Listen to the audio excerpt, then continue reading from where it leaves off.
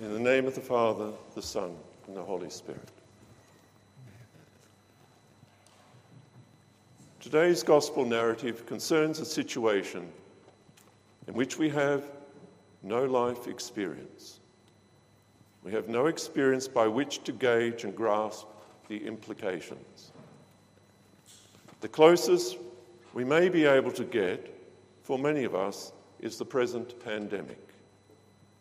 Even then, I think we are light years away from fully grasping the implications. In Leviticus 13, 45 to 46, we hear what was required to happen to those in the Israelite community who contracted leprosy. The leprous person who has the disease shall wear torn clothes and let the hair of his head hang loose. And he shall cover his upper lip and cry out, "Unclean, unclean." He shall remain unclean as long as he has the disease. He is unclean. He shall live alone. His dwelling shall be outside the camp.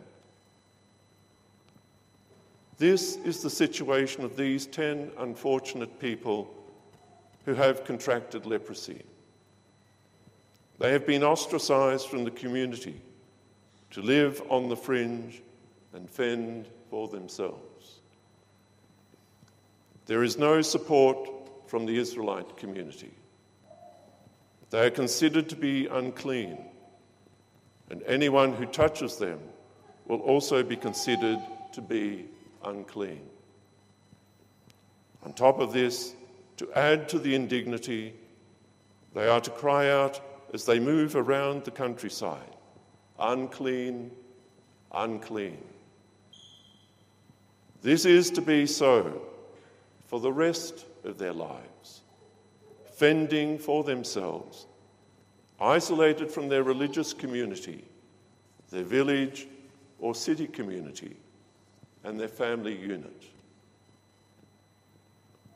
The 10 call out to Christ from afar, most probably from around 50 metres away, outside a village which is situated between Samaria and Galilee.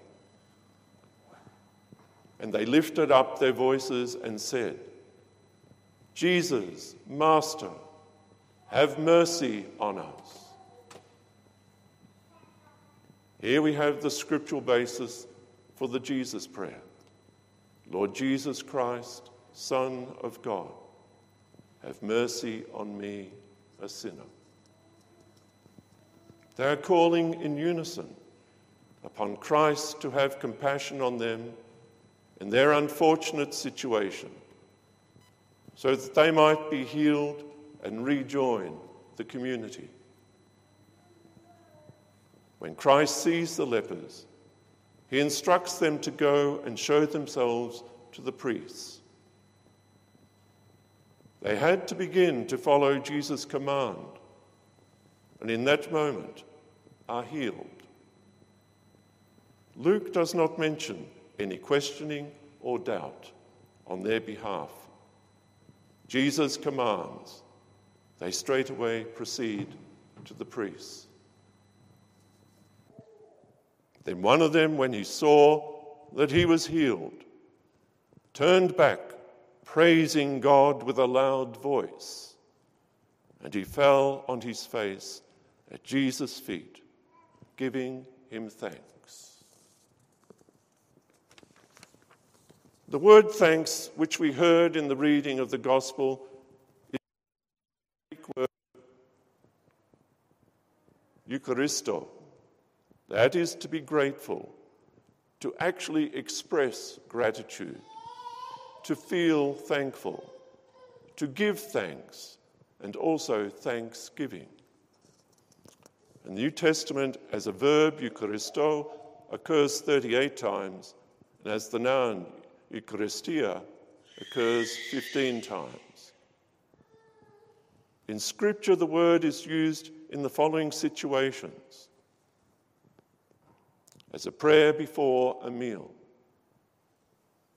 Our Lord gives thanks when preparing to feed the 5,000. He took the 7 loaves and the fish, and having given thanks, he broke them and gave them to the disciples, and the disciples gave them to the crowds. Matthew 15:36. When our Lord shared a meal with his disciples the night before his arrest and crucifixion, he gave thanks before he ate the bread and drank the cup, instituting the mystical supper. And he took a cup, and when he had given thanks, he gave it to them, and they all drank of it. Mark 14:23. And he took bread, and when he had given thanks, he broke it and gave it to them, saying, "This is my body, which is broken for you. Do this in remembrance of me." Luke 22:19. Not only do we need to feel thankful, we also need to express our thankfulness. Sincere thanksgiving usually rests on the emotion of gratefulness, but in nearly every use of Eucharistio in the New Testament, the feeling of gratitude bursts out into words. We see this in today's Gospel reading, the Samaritan leper praising God with a loud voice. Ascribe to the Lord, O heavenly beings. Ascribe to the Lord glory and strength. Ascribe to the Lord the glory due his name. Worship the Lord in the splendor of holiness. Psalm 29, 1-2. And he fell on his face at Jesus' feet, giving thanks. We must always give thanks to others, but first and foremost, we must give thanks to God. Greet Prisca and Aquila, my fellow workers in Christ Jesus, who risked their necks for my life, to whom not only I give thanks, but all the churches of the Gentiles give thanks as well. Romans 16:3-4. I give thanks to my God always for you, because of the grace of God that was given you in Christ Jesus. 1 Corinthians 1:4. Thanksgiving only makes sense when we express gratefulness to God. As G.K. Chesterton observed, the worst moment for an atheist is when he is really thankful and has no one to thank. I thank my God always when I remember you in my prayers. Philemon 1:4. We always thank God, the Father of our Lord Jesus Christ, when we pray for you. Colossians 1:3. Giving thanks is a command, not an option. We are told repeatedly that it is an essential element of our conversation with God. Giving thanks always for everything to God the Father in the name of our Lord Jesus Christ. Ephesians 5:20. And whatever you do in word or deed, do all in the name of the Lord Jesus, giving thanks to him, to God the Father. Colossians 3:17. Be anxious for nothing, but in everything by prayer and supplication with thanksgiving. Let your requests be made known to God. Philippians 4:6. I'll finish with advice from St. Paul. In everything, give thanks, for this is God's will for you in Christ Jesus. 1 Thessalonians 5:18. First of all, then, I urge that entreaties and prayers, petitions and thanksgivings be made on behalf of all men. 1 Timothy 2:1.